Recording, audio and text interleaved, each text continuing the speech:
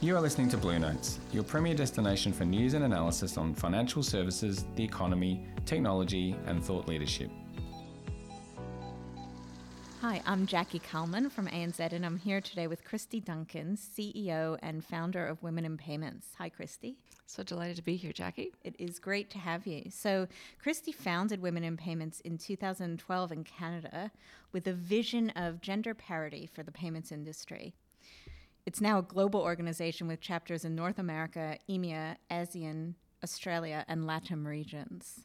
So, Kristy, for our listeners who don't know, can you tell us about Women in Payments and what it means to you, your own career journey that led you to establish this incredible global community? Thanks for that question, Jackie. I am so delighted to be here and talk about this. Well, Women in Payments is very near and dear to my heart. I tell people that I'm an engineer by training, a banker by trade, and a payments geek by nature. And I had a career at a big green bank in Canada and then consulted in the market for a number of years and found that women didn't have, many times, opportunities like men did. And so I wanted to create a space, a platform, a safe space for women to get up and speak, to build their industry profiles, to build their networks, to build their confidence, and to get some recognition that they might not otherwise get. So I created Women in Payments back in 2012 in Toronto and was hoping to get 5 sponsors and 50 women in the room to talk about payments for the geek I am. And we actually got 10 sponsors and 162 participants. So we've built the organization around the world over the years and have really built a community of women to support each other and to learn, to network, and to talk about payments. And so reflecting on the transformation of women's roles in the industry during your career, which spans some years, what notable changes have you observed, and particularly in the evolution of diversity and inclusion?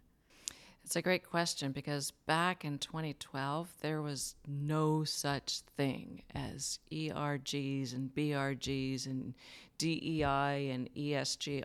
None of those acronyms existed. And I felt very much like a lone voice in the wind as a woman. There were women were few and far between, certainly at leadership levels. And so we've come a long way, and we've built some really good positive momentum to recognize the importance of having diversity of all strands at our leadership levels and across our organizations. We also have realized that in order to get to where we want to be on that diversity strategy, we need to have policies. We need to have a positive initiative mandate from senior management to actually make that happen. We also have an opportunity to address things like work-life balance. I think it was Gail Kelly back a few years ago who said we need to fix the industry, not the women, in terms of work-life balance and making our industry, financial services in particular, more friendly to women, and the fact that we as women often, not always, but often juggle a lot of the family responsibilities as well as work outside the home. So lots of opportunity to help get more diversity at our leadership levels, and also to address things that might have been an elephant in the room, like the gender pay gap. And the gender pay gap is the difference between the average take-home pay of a woman versus the average take-home pay of a man. And it's not the same as equal pay for work of equal value, but it is still important. And the Australia Workplace Gender Equality Agency has some great statistics that talk about the gender pay gap in Australia, and they also break it down by industry. So looking at the financial and insurance services industry in particular, our gender pay gap in 2015 was 37.5%. In 2019, it improved to 32%. In 2022, the last stat that's available, it's improved to 28.6%. So we've made some good progress, but we still have opportunities to improve. Are there any sort of remarkable accomplishments or impactful contributions that that obviously there are many, but that stand out for you that have been made by women in the finance industry over the last decade? Oh, great question. And I think we've got such a great story to tell. The story's not over. But you look at some of the most amazing women in this industry. One of my personal heroes is Christine Lagarde, at a global level. Jane Fraser, now CEO of Citibank. Alison Rose in the UK, former CEO of NatWest. But here in Australia, we've done some great work as well. We've got Marnie Baker, CEO of Bendigo and Adelaide Bank. We've got Corinna Davison, who's heading up Amex in Australia. We've got Shamara, and I will not try to pronounce her last name, CEO of Macquarie. So we're making some really fantastic progress. But we're also getting more women into leadership roles, at the next level, the SVP, the ExCo level, the senior director and director level. And what's so fantastic about that is that they bring other women up with them.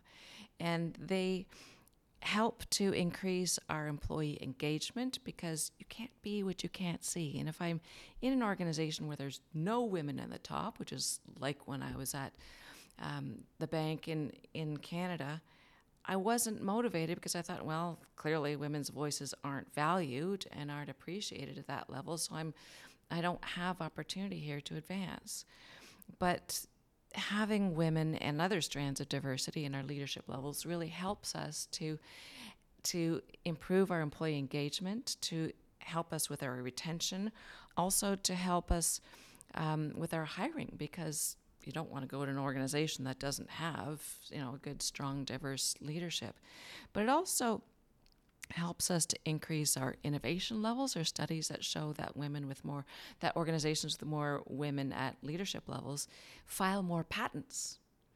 And there's studies to show that organizations with more people, women in leadership levels, have higher ROIs. So there's lots of reasons to do this. We just now need to figure out how. It's beyond the why, it's now focusing on how. That is a great question, Kristy. How? And, could you talk a little bit about how you've seen that work, how you've seen women bring other women up, but also, how do we not go too far the other way? And what do we say to people who say, well, she got that role because she's a woman?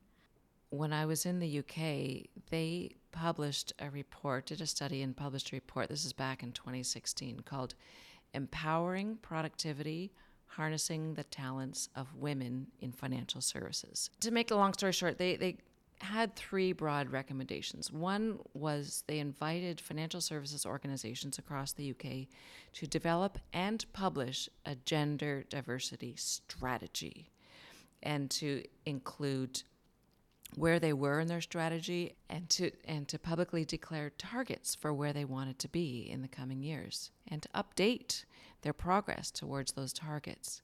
Secondly, the recommendation was to appoint a senior executive to be responsible for the success of driving that strategy. And that executive should be from a line of business, not from an admin function. So that had some good teeth. And thirdly, they recommended that the compensation of the senior management be tied in some way to the success of the gender strategy. So I thought that was a really good benchmark against which we can all measure our progress to gender diversity. But to answer your question about women feeling like they're just being promoted to tick a box, and I've heard that many times, but I've also heard about women who feel that way, but then they get into the role and they flourish. And we don't worry about promoting men who might not be completely qualified on paper to a new role, because we have confidence that they can learn and build the skills needed to actually be successful in those roles. Why do we doubt that women can't do the same? So I would argue that women can, and we do, and women are very versatile, they're very bright, they're accomplished, and we need to have more confidence in all of the women that we promote and have on our teams, because there's so much potential there. So in closing, What nuggets of wisdom would you impart to emerging leaders or those considering a career in payments? If only I'd known these when I was so young in my career. The first one I would say, Jackie, is be the CEO of your own career. I used to think that if I sit in the corner and do a really good job, that someone's going to notice and someone's going to come along and give me a fantastic promotion. And it took me a long time, too long, to realize that's not really reality. It doesn't really work that way.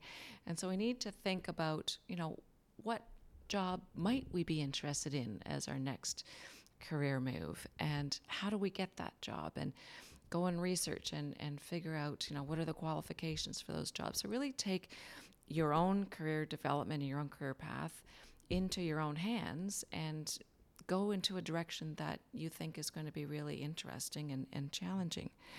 I've come to the realization that we make our own luck. And we do that by building a positive track record, by building a positive personal brand, by delivering, by learning, always being curious and wanting to learn and build our toolkit, if you will. Together with that is building your network.